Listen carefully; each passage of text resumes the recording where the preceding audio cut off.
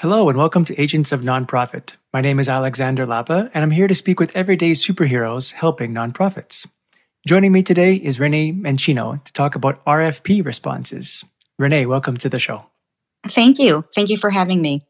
So I love asking the first question to introduce my guest is, what is your superhero origin story? That is to say, how is it that you came to start working with nonprofits? I'll start with that question first. So would you like to know who my superhero is, or are you going to try to guess after I tell you the origin? I think you're the superhero, and you're telling me your origin story of how it is that you are you. But if you relate to a particular superhero, I'm happy to guess as well. Oh, okay. So my superhero origin story is that I found myself working in a family business for a very long time when I was very young and started out my career, and spent about 10 years trying to take this balance of owning a company, co-owning a company, taking care of my family, taking care of myself. And after 10 years of going at a breakneck speed pace, I made a very difficult decision to step out of the business and kind of find my own path and find things that are interesting to me. And I wandered into the live event production world by happenstance, and just really enjoyed my time working with corporations on how their messaging came across to their audiences, whether it was internal audiences or external audiences, and kind of honed that craft in a smaller agency world, and then went to the global agency world. And COVID actually kind of killed that dream for me. My entire team was let go as nobody was doing any live events for corporations during that time. And I was fortunate enough to meet a lot of partners in that industry, one being Scenic Fabrication. And they took me on board and spent some time redeveloping their business strategies, how they business develop. And from that, I was introduced to the world of interactive media through partnering with other companies on projects that we had won bids on. And so I am currently the creative growth director for an interactive media company called Blue Telescope, and very much enjoying this new chapter of my life. Awesome. And today's conversation is about RFPs, which is request for proposals. And we've had a couple of, actually it was your sister came on to talk about from the perspective of, let's say, a nonprofit or some other type of organization submitting an RFP, and what should be in that RFP document so that proper vendors can properly respond to it. And today's conversation is kind of the opposite side of that equation of how would you and how should you and what are the best ways to answer and respond to an RFP. So I'm curious to know if you could just maybe give us a bit of context of how is it that you came across this knowledge that you're going to be able to share today? Sure. Since I went out on my own and started in the corporate space for production of meetings all the way to what I'm doing right now, I find that the process has been very similar, whereas we are chasing quite large projects. And there has never been a project where it's new business where I have not been involved in this process. And it's pretty much the same steps and the same procedures from the corporate meeting space to what I'm doing right now. And so I would like to say that the process gets easier, but it doesn't. And it's just one of these necessary evils that we must go to. I will say that I find procurement, whatever industry I'm working in, has very similar takes on what the process is. So although I'm not reinventing the wheel, each RFP I respond to has nuances, and you're just always trying to figure out what that secret sauce is to win that job. That word necessary evil, it really irks me the wrong way. To me, that's a sign that something is broken along the way, that there's something that doesn't quite work. And we just are working with this process for now because we haven't thought of something better yet.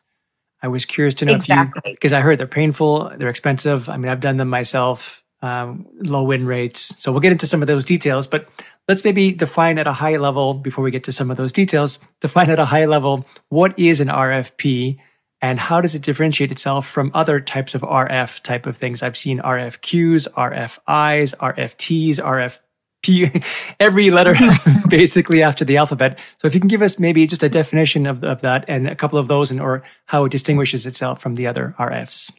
Sure, absolutely. I think it probably makes sense to start in order how we're receiving documentation when we are being potentially solicited to be a partner to an entity. And typically, at times I'll receive what we would call an RFI. And a lot of times this is mistaken for an RFQ, but I want to clarify that an RFI, or a request for information, it's pretty much the way a service seeker is gathering information. Typically, this is the basics of a company, very high level information. Where's your location? What are your services that you offer? They're just kind of gaining this repository of potential companies that they would reach out to when an opportunity surfaces. And then taking that a step further, what I know people will respond to an RFQ as a request for quote or quotation. In the world that I live in, an RFQ is a request for qualifications. And that seeks a deeper dive into a potential vendor. And really the onus on the vendor is to prove that they have the talent, they have the solutions and the services for future consideration. They're asking for detailed project sheets on like projects to see, what was the scope that you've worked on? What are the services you provided? Tell us what your budgets look like. Give us your client contact information so we can further vet you out. They're aiming to fully vet potential vendors before an RFP is released, and then they will shortlist vendors based on that information. So that's really what the difference is between an RFI and an RFQ. So an RFQ sometimes will be grouped into an RFP. So the RFP request for proposal. About 50% of the time, it comes in an RFQ as its own documentation. But sometimes a procurement officer will include the RFQ information to be the front end of the RFP. So that all information will stay the same. And then the back end of that solicits information on how the supplier intends to deliver on the job should they be chosen. This includes providing details on their specific project. So there's a real project at hand. We're not just seeking information about, what can you do? We have a project. We are actively seeking partners for that project. And they're asking for information in the RFQ, not just about the details on the project, how we intend to execute that, but they want team bios fully flushed. And this could include suppliers that we need to bring into a job. For instance, if we're a fabricator, they want us to own the AV component of it and source vendors for that. An interactive media partner, source vendors for that. So our bio page can sometimes be up to 5 to 10 pages of partners fully vetted on who's going to be touching this job. They're also asking for a very detailed Gantt chart of the project timeline. We need to show overlap. We need to show handoffs, all of that. It's a very complicated document that we're supplying on that. It's just, I've seen the whole gamut of this. I've worked on RFPs that can be 20 pages up to 100 pages. And the RFP's purpose really is to use multiple criteria that they're using to select the right vendor for the project. And so it can get extremely detailed. Now, I know that you mentioned an RFT, which is a request for tender, and many times this is confused with an RFP. But an RFT in our world, it's not something we typically touch, but it is basically focuses on pricing and contractual terms. It's pretty much a pricing exercise where it's almost guaranteed that the lower bidder will win without consideration to the other criteria that you see in an RFP. So typically, you could go from RFI to a Q to a P, but you don't have to. But my understanding was if you do go through that process, the vendors that are in the Q will most likely come from the I, because there's like a funnel process, right? I is the highest level if you choose to use it. Then it goes to a Q if you choose to use it, and then it goes to a P if you choose to use it. You don't have to you could skip straight to the P if you wanted to, But my understanding is, or my impression was, that if you do want to do all three of them, that the number of vendors at the very top at the I process would trickle down and get filtered out along the way down to the P. Is that true? Or you say, or Yes. can vendors come in anytime at any stage? Well, an RFQ is usually, I'll give you an example of when an RFQ is not, or an RFI is not issued.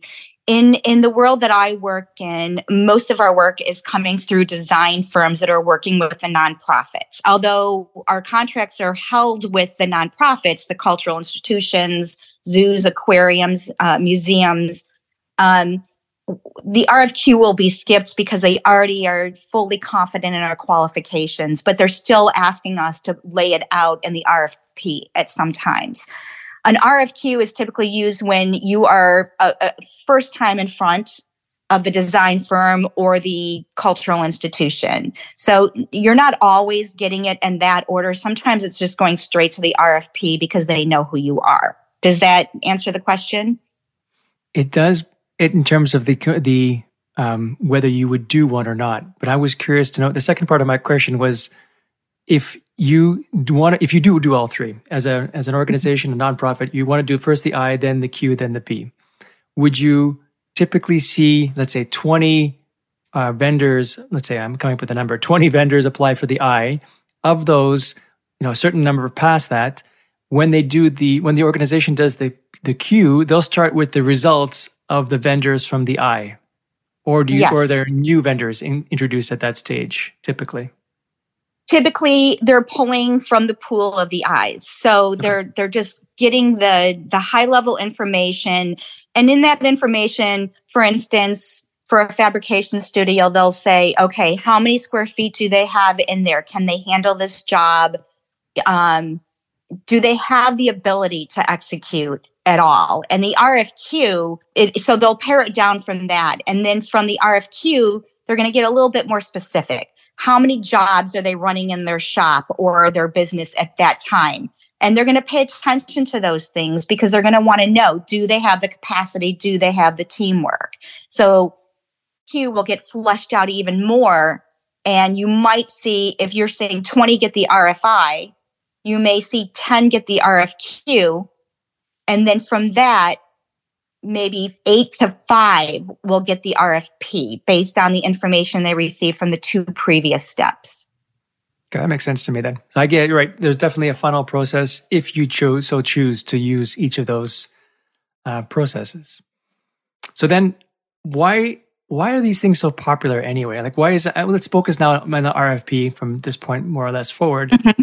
So why are RFPs so popular? I know quite a few. I was introduced to quite a few people actually through the means of doing an RFP.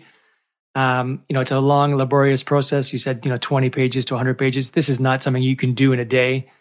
So obviously, there's a desire to do it on the vendor side, but there's obviously a greater desire. There's a need or a problem that the nonprofit is trying to solve that they feel at this moment the best way to solve it is through an RFP. Why is that? So if you look at it this way, an RFP is essentially an audit, right, of potential vendors. Their funding is coming in from nonprofits through capital campaigns and endowments. So they're basically spending others' money, and their onus is to prove that they're spending it wisely. And although, to me, partnerships are more than just the dollar sign. And unfortunately, they're not looking at it that way on the onset. They're looking at, okay, what is the best value for the services that we're asking? And the RFP allows them to make these comparisons side by side of potential vendors and, use this weighted scale. I'm pretty sure every procurement department has a weighted scale of where they place value the most. And it's unfortunate that it comes down to price versus over experience, over, synergy between the people working, the stakeholders from both sides. So I look at an RFP from a nonprofit for my work as more of an auditing process than anything else, if that makes sense. It does. And I've seen the same thing, weighted scales. And I've heard typically that most of the time, unless there's some very strong indicators of value other than the price that organizations typically choose the second lowest price. And then they kind of ignore every other consideration, which is unfortunately really, really sad. Yes, I 100% agree. I've been down the road where, we've walked away thinking, oh, we just nailed it in the RFP. We did a really good job of showing who we are as a team. We thought our prices were good, not the highest, not the lowest, but we really made connections and asked very smart questions to show them the way we think. And, I always ask for a feedback form when we do not win. I think understanding why you don't win is as important as why you won. So, next time you go into that process with a similar project, you're just armed with more knowledge, and you might look at things a little bit differently. Actually, I see it the opposite. I think it's more common, at least from my perspective, it's more common to ask why you failed. It's less common to ask why you succeeded. Why were you chosen? I love that question instead. I love that question too, but I've experienced it more than not for the attitude to be, well, it's their loss that they didn't choose us. They're going to be sorry they didn't choose us, when you have to do the efforts to find out, all the reasons in a debrief, why the decision was made, whether you won or not. All of that information is important. Right. So let's start then.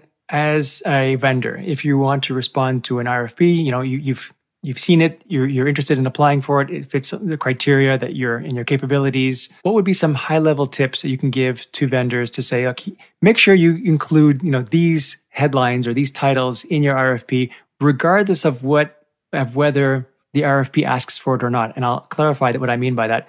I've seen a few times where the RFP will say, we only want one option, for example, only give us one option, one price point.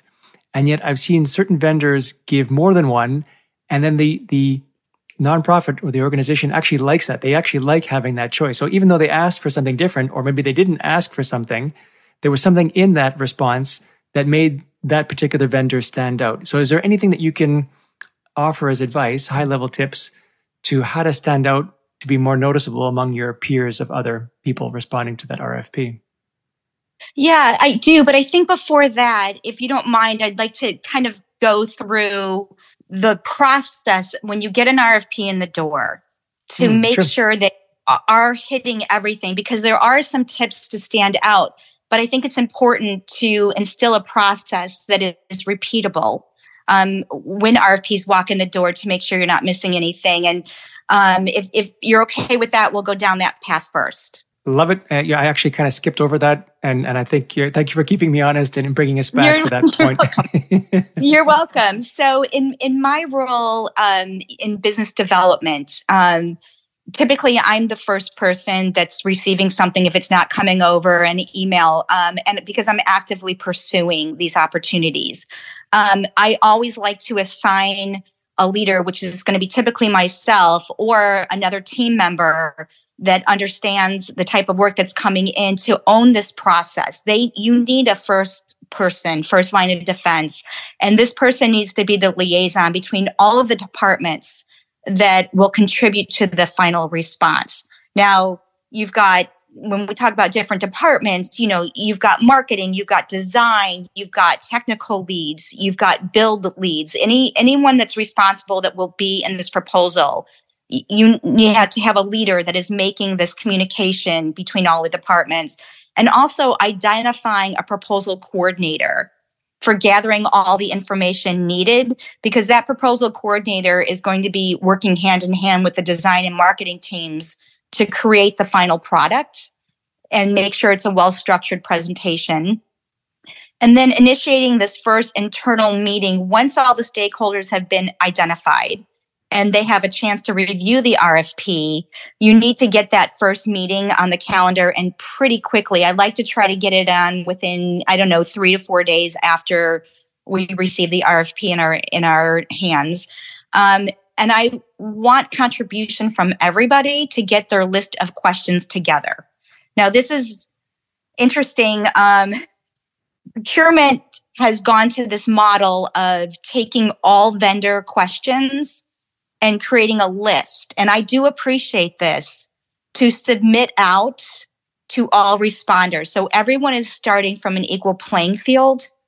And there's some downsides to it too, because you're asking really smart questions and you're also giving other vendors who didn't necessarily think of those questions, they're getting the same questions. But what it does show is transparency with having equal footing on it. So I want everybody to get together from our team, and I want a very thorough, comprehensive list of questions that we can submit that can help us in developing our answers and our process, our solutions.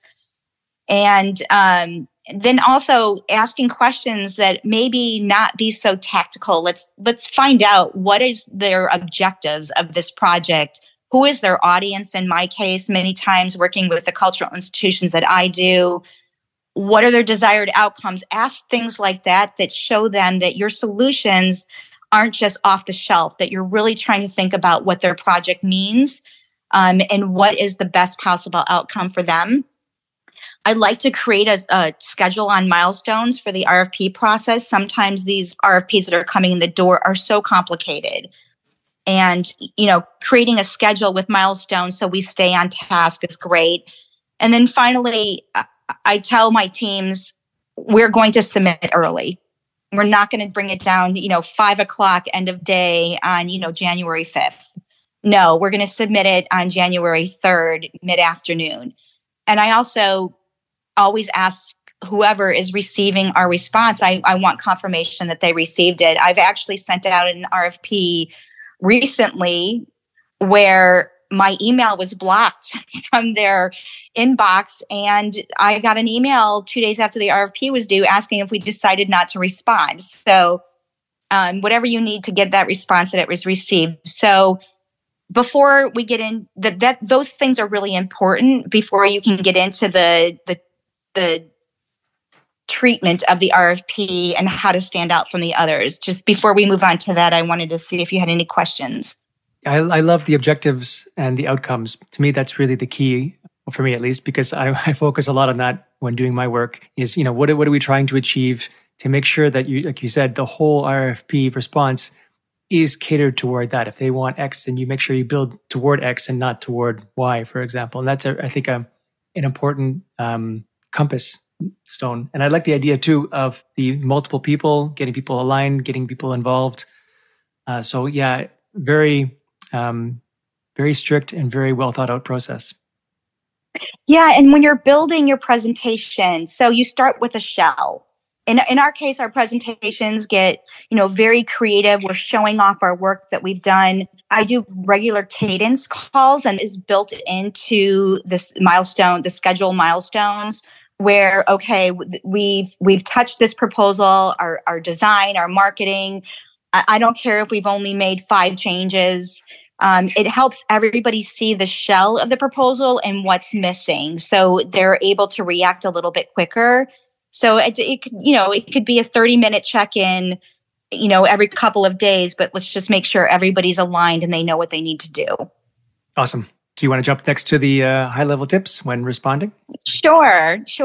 So there is a challenge to solicit information from procurement or whoever's submitting the RFP. It's challenging to fully understand what they are looking for. They say they're looking for one thing, but you have to take it at face value. They say, I've heard, it's a combination of factors. We're looking for creativity, what your team experience is, what's your overall value. And yeah, price is a consideration, but it's not the only consideration. And we're always asking what we think are the right questions to set our company apart from the competition. And, again, I said to you, I thought that at times our values, our creative thought process, our team members, we're 100% aligned, but we lose the job. And we've created this, amazing relationship with the conversations, and we lose. So I've come to the conclusion that price is pretty much the most important factor in most of the RFPs that I respond to. And I don't have a solution to how to really get that truth out. So we still put our best foot forward. I have been successful when we take that time to really make our response unique in the presentation design, and communicate the benefits of working with our company. There's narratives that you really need to think about when you're communicating, because it doesn't matter. I worked for a fabrication studio. If I read through everybody's material, we all sound like we're the same company. And so how do you really focus on setting yourself apart from your competition? And, that's your job of your marketing team, but it's also the job of the business development person to catch nuances in conversations with the issuer and try to capture those nuances in your narrative in the RFP. I think that creating or including a very thoughtful executive or cover letter to lead off your response is very important. I always find that when I take the approach that, oh, we heard you, and we put their words back to them, they have a confidence that, yes, we are listening to them. I like to include, and I encourage everybody, especially in very long RFPs, include a table of contents in it, because section breaks and headers are great, but oftentimes these long RFPs, they're going to need to go back and refer to them, and including a table of contents helps them do that quickly. And you mentioned something earlier about like offering a different price schedule or a different process for their project. I think it's really good to share additional information in an RFP, but in my experience, you need to do that in an appendix versus trying to insert it into what is already considered a structured RFP. Procurement desires to take this information from multiple responses and compare it, right? So they're creating their own charts to compare information. If you go off the road on this, if you cross the lines, you're making their job a little bit more difficult. And I can guarantee you're going to lose points for that. So if you do want to include additional information, always include it in an appendix, and don't, kind of commingle it with the structure that they've set up for you. So, those are some tips I like to use. I think, getting a strong writer is super important, and somebody who can tell stories very well. And it doesn't matter if you're selling a widget or if you're selling, creative services, approach it the same way.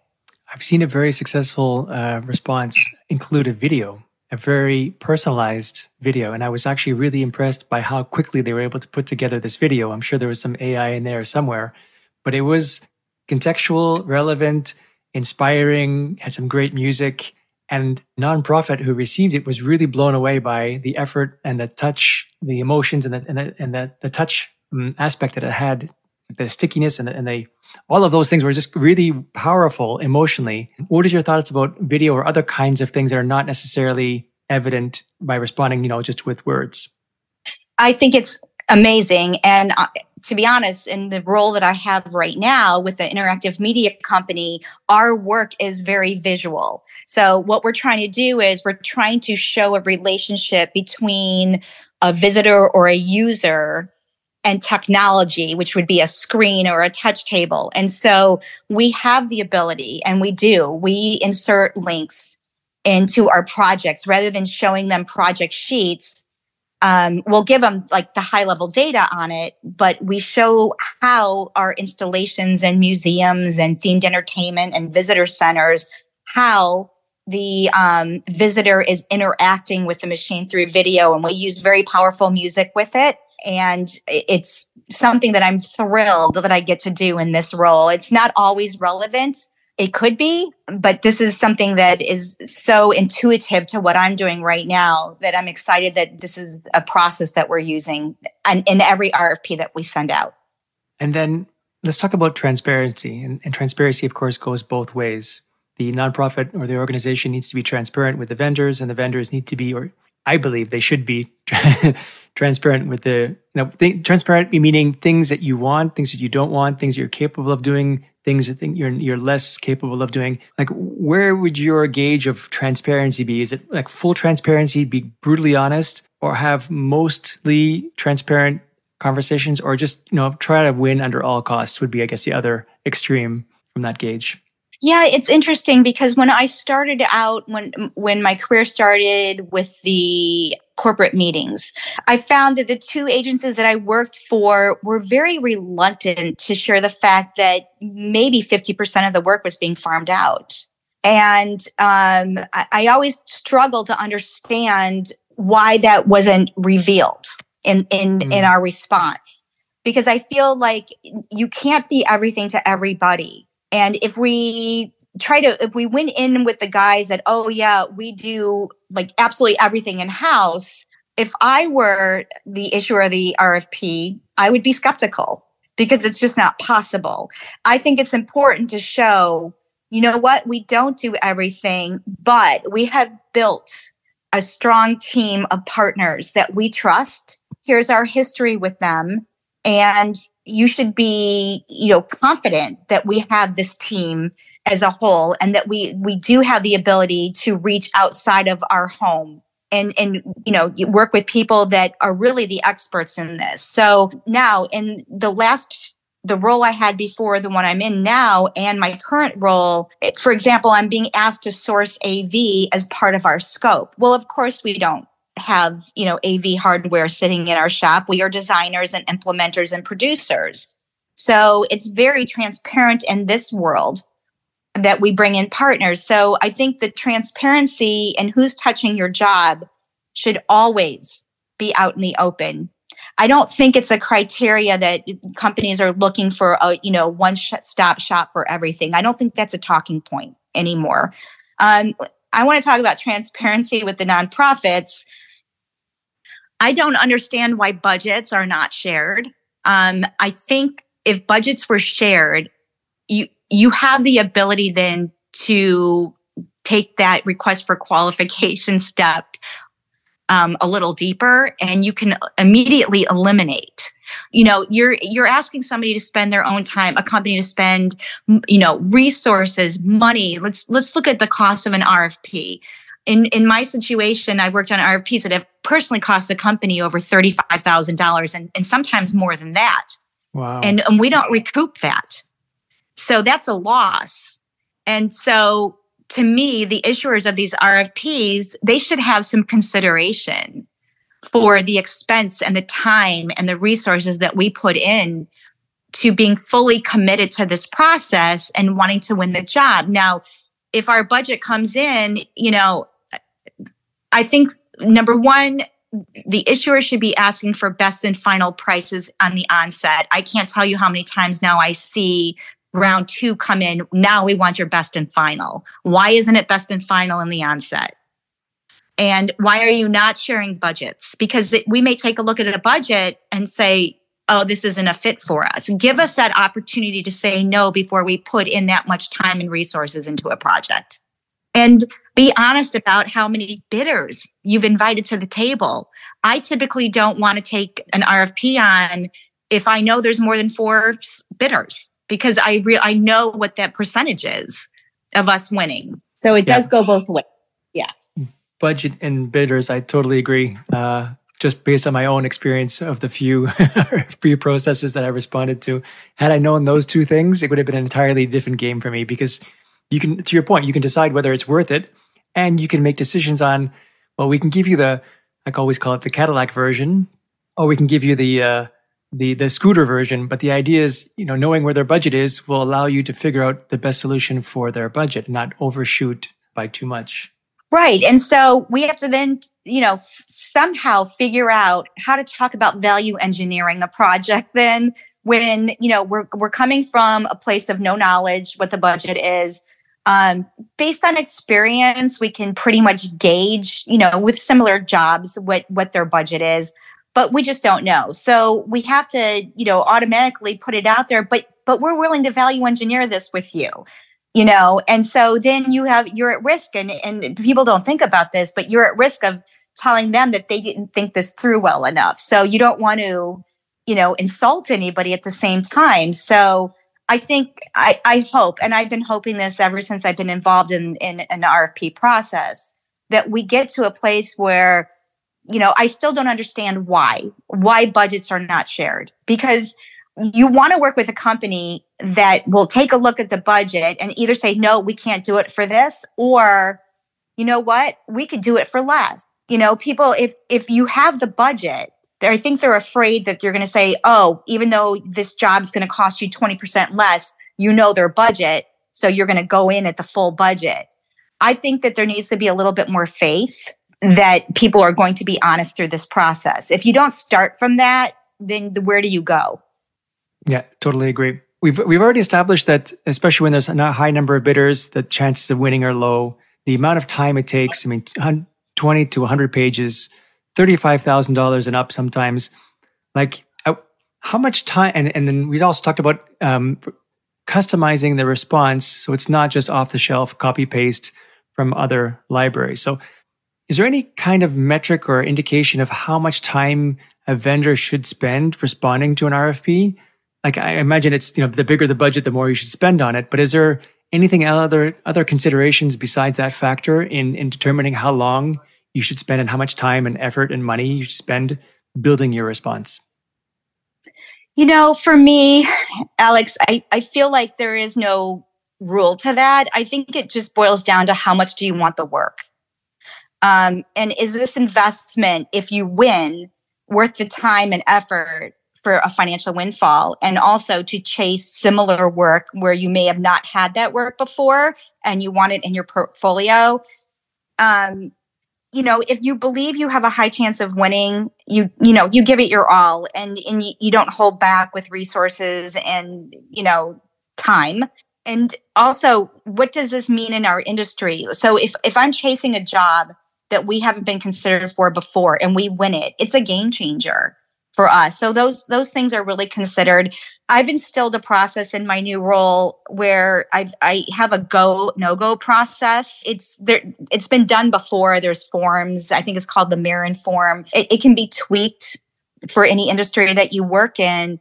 But, I set criteria in the form, and sometimes it needs to be a little bit more customized. But, we talk about everything involved in it. Like, do we know the budget? How many responders are there? What is the time commitment? What's the option for residual work from it? All of these things need to be looked at before you even decide. You have to go through this process before you decide to move forward with it, or to politely decline, to respond to it. I also have a criteria in my go, no go. I call it a PIA client, which I won't say on this podcast, but how difficult is that client going to be to work with? What has our experience been just from the onset? And if we're willing to do it, are we going to go forward and put a premium on it with the additional cost to our proposal, because we understand how much hand-holding will be done? So I don't know. I don't have a set answer for you about how much time you should spend on it. I think obviously the ones that you've already done this type of work and you can use a lot of boilerplate information, it's not going to take that much effort besides building your budget. And you've got a set list of work to show that aligns with it. But for work that you haven't done before, you really have to just decide, how important is it for you to get this work in the door? And the answer is different for everybody. Yeah, that makes sense. If this is going to make your company, then it's shoot for the stars, because it could completely change your organization for the better. So it is worth it, even though the budget might not be as it's independent of the budget, basically. And then when you submit the response, I love the fact that you ask for confirmation that they received it.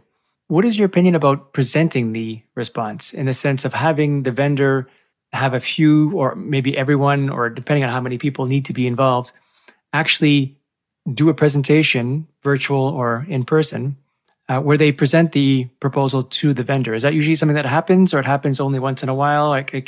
And what are your thoughts around that? That's interesting. So I've seen within the corporate event industry, it was almost always a given that we were going to be able to present our RFP, our response live. Last couple of years, not so much, and COVID may have something to do with that. The trend that I'm seeing with that is they ask all responders to send in their proposals. and they will select from there who comes in to present live. So I would say it's probably 50%, if I had to guess, where we're actually, going in and we have the opportunity either through a virtual meeting or a live meeting to sit down with their stakeholders. I think it's really smart for the issuer to do that. You get to see the team in person, how they interact, personalities, how are they under pressure, throw some questions at them that were not in the RFP. How are they responding to it? So I would say about 50%, but it seems, during COVID, it's been more of a virtual meeting. Plus also, because of the industries that I work in, we're not always in the same city. So it's a financial commitment too for our team to get on a plane and go travel. And you want representation from the entire team there that's going to be working on the job so they can see how everybody works together. Yeah, I totally agree, especially in my industry where it's a lot of service-based stuff, because you were going to be working with these individuals for a long period of time, months, maybe years. You want to see them present. You want to see how they interact, how they negotiate, how they communicate, their body language. So even if you can't do it live, doing it virtually, I think is a great idea. And I also recommend it too. Yes. And if you're going to go in live, I have to tell you an anecdote about a recent experience I had. We brought in a new partner that we had never worked with before that was going to be leading the front end of the design on a project. And we've met, they did a tour of our studio, but when we got in the room, we were thrown a question about our work together and our process. And we weren't prepared for that question. And we did not win that job and we stammered on it. So if you are going to go in for a live presentation, virtual or in person, you need to start creating scenarios and anticipate questions that will be thrown at you. That reminds me of a joke actually, where these two students they go to a weekend party, a binder, they get smashed, drunk, and then they miss their exam in the morning on Monday. And when they tell the professor that their car broke down and the wheel, specifically their wheel had a flat and they didn't have a spare tire. And so they didn't get back on site for the exam Monday morning in time. So what the professor did is he separated the two students and asked them one question only. He asked, which tire was it? Which I think goes to your point of saying, oh yeah, exactly. The idea is making sure you guys get aligned and try to anticipate as many questions as possible and align on those answers so that you do have a cohesive voice going in, one voice, regardless if you are actually one team or multiple teams. Exactly. Yes. You need to get your story straight. And then a lot of effort, a lot of time. I imagine the expectations of a vendor has to be low. Like, despite the amount of effort, the connection, like you said in your example, that you had, that you thought you nailed it and you didn't get it.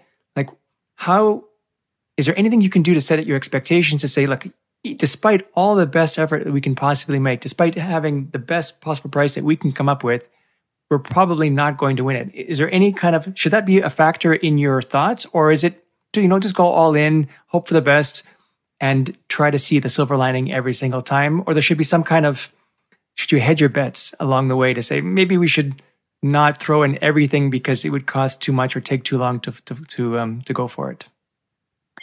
Yeah, so I'm going to kind of answer this in a different way because somebody just shared this with me recently when I started my new role.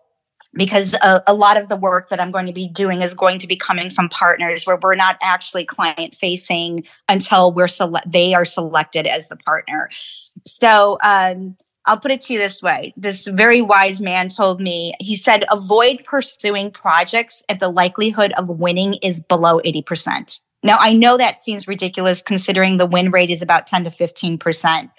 But 80% of the requests for proposals that walk in the door, we're not going to win them, and sometimes higher. So I'm trying to figure out this approach of only responding to about 20% of the RFPs that come in my door, where we have a 80% chance of winning. Does that make sense? I mean, I want to focus on opportunities with a high probability of success and prioritize the quality over the quantity so we can use our resources more efficiently and be very selective of what we're pursuing. It is something that's not practiced. I mean, I can tell you every company I have been with feels that, fear of missing out, FOMO. So let's go after everything. And sometimes we're only putting in half-hearted efforts to win it, right? And sometimes we win with those half-hearted efforts because our price was the best. But if you're good at your job and in a business development role, and that's I get RFPs because of my efforts with business development, I have got to be smarter about the questions to get to the criteria that is going to determine whether we win this job or not. So if I focus 80% of my attention on 20% of the work, I'm going to come out, smelling like roses versus what is typically what we do. Does that make sense? That makes total sense. Okay. So then looking toward the future, any trends that you see happening either now in the near future or in the longer term future? I don't know if you want to weave in if there's any implications about AI or any kind of just general trends that you see regarding this entire process on either side of the spectrum for RFPs. Yeah, it's interesting that you mentioned AI. I mean, I'll kick that question off that, for the past 10 years that I've been responding to RFPs, I've had the same experience. I read all the blogs. I look for, new trends with RFPs. It's something that I pay attention to. And I hear a lot of ideas and, assuredness that this is what's going to be happening.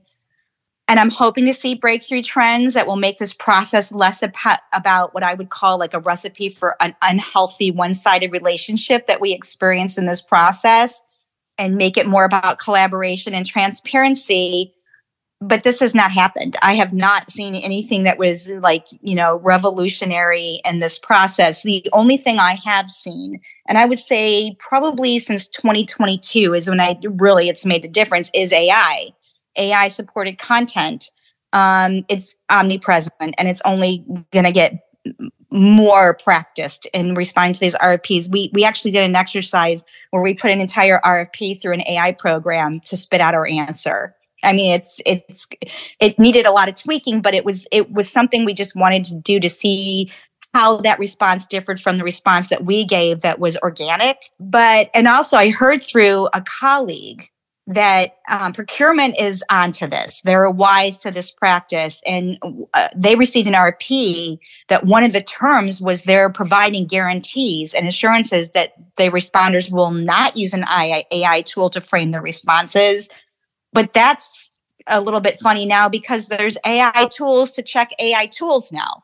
An AI tool is used now to paraphrase an AI generated content. So I don't know how we're going to get away from it or what the next AI trend will be. But to me, that seems to be the only thing I can predict. I can't see things changing unless responders are flat out just saying, no, we're not going to go through this expense. We're not going to go through the time. You know what? We'll collaborate with you. We understand that you need to select vendors, but what else can we do besides this document to become a trusted partner? And I don't know what that is. I've been looking for it for 10 years. Well, the search has to continue, I guess. But for now, Renee, I want to thank you so much for your time. And I wanted to know if you could share how, if there are people listening who have some follow-up questions, if there's ways that they can get in touch with you to do that. Sure, absolutely. So you can send me an email at Ren, R-E-N, Mancino, M-A-N-C-I-N-O. I say Mancino versus Mancino for those who aren't familiar with the Italian pronunciation. So it's renmancino@gmail.com. Awesome. Ren, thank you so much for joining me today. You're welcome. Thank you for having me. All right, that's it for today. I'm Alexander Lapa, and I hope you join me again in the next Agents of Nonprofit.